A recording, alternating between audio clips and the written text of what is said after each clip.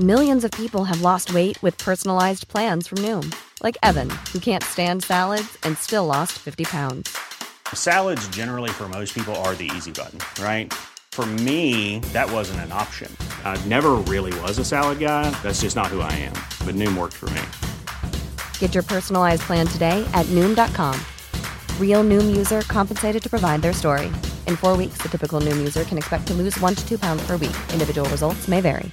I'm Sandra, and I'm just the professional your small business was looking for. But you didn't hire me because you didn't use LinkedIn Jobs. LinkedIn has professionals you can't find anywhere else, including those who aren't actively looking for a new job, but might be open to the perfect role, like me.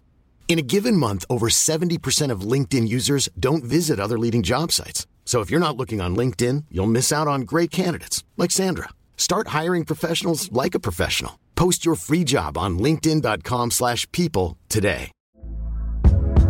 Hey there, it's Michelle Norris. I'm host of a podcast called Your Mama's Kitchen. When I travel, I'm usually looking for a way to find a taste of home when I'm not at home. And one of the things I love to do when I am at home is entertain. And Airbnb allows me to do that. When I was in California recently, I rented a house that had a great kitchen. And when we were sitting around the table, we're all thinking, we're in someone else's house. Someone could be in all of our homes as well.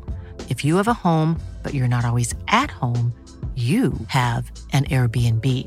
Your home might be worth more than you think.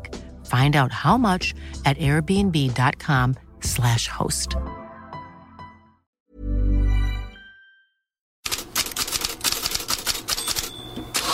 God morgon Fredrik Pavlidis. När får vi se våra stora ligor igen? Bra fråga.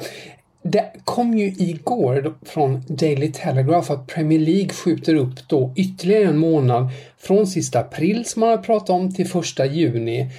Redan det är ju väldigt då tajt med UEFA-målet om färdigspelade ligor den 30 juni då, en månad senare i så fall.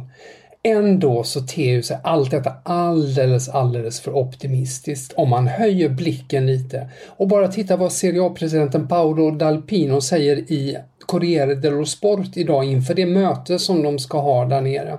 Han menar att Serie A, där är det möjligt med juni men realistiskt med juli som start för Serie A. Liga-presidenten Bernard Cajasso säger om Frankrike då att juli, augusti, i bästa fall den 15 juni är liksom en rimlig start.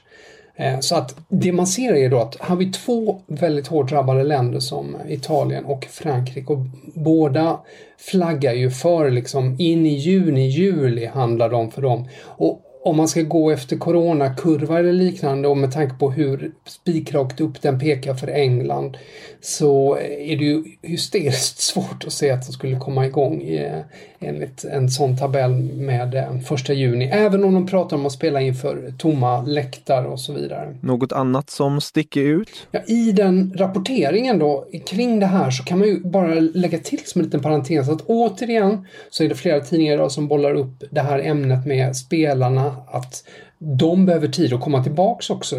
Det måste liksom läggas in i hela det här idag. Och det är ju en förklaring till att det tar så lång tid också. Daily Mail och The Sun tar upp det. Bold.dk i Danmark. Det är sånt som jag har stött på bara idag. Om att, som har pratat med idrotts- och klubbläkare som understryker just det att det tar lång tid att komma igång med boll och ju längre isolering desto längre innan spelarna är redo. Det kan handla liksom om en månad innan de är helt redo. Och dessutom det komprimerade spelschemat kommer ju att utöka skaderisken. Allt detta ska man ju komma ihåg då i det stora sammanhanget. Och hur ser det ut med transfermarknaden? Rullar den på? Ja, det känns lite tafatt med ryktena och sånt där. Men det är som kanske får fetaste rubriker idag är väl Sport, den katalanska sporttidningen som uppger att då Barcelona har tagit upp kampen med Premier League-klubbar, framförallt kanske Chelsea är den som har nämnts, om Alex Telles, vänsterbacken i FC Porto som har en utköpsklausul på 40 miljoner euro. Samtidigt har ju tidningen också att och det är deras första sida då, att Barca ännu inte lyckats komma överens med Ter Stegen om ett nytt kontrakt och att Bayern München skulle vara intresserad, vilket det ju förefaller helt orimligt med tanke på på att de redan har Neuer och Nübel som ska komma i sommar. Det är kanske att de ska flytta upp Neuer till backlinje eller mittfält i så fall. Mer intressant i det här sammanhanget egentligen är en artikel som Kicker har idag där man går igenom konsekvenserna för transfermarknaden. Det har ju diskuterats lite. Idag har de pratat med olika agenter, bland annat Sasha Empasher som har Mohamed Salah. Han tror att spelarpriserna då kan sjunka med ungefär hälften eller till och med 2/3. En annan agent, Klaus Gerster, tror på ett spelarlönefall på mellan 20 och 30%.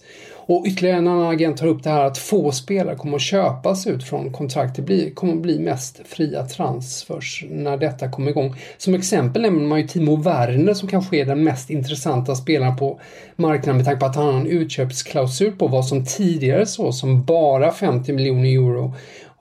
Och där Liverpool då ansågs ligga hetast till, men Kicker tvivlar nu på att någon klubb kommer att orka utlösa den klausulen. Och om ni vill läsa om det här och mycket mer går ni självklart in i Fotbollskanalen och in i Headlines-bloggen.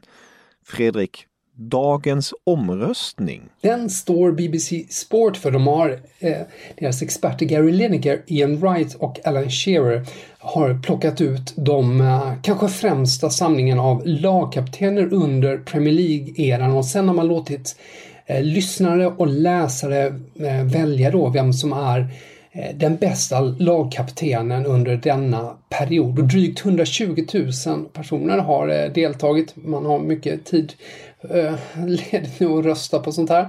Roy Keane blev kanske inte helt oväntat etta. Det var Manchester Uniteds legendariska kapten.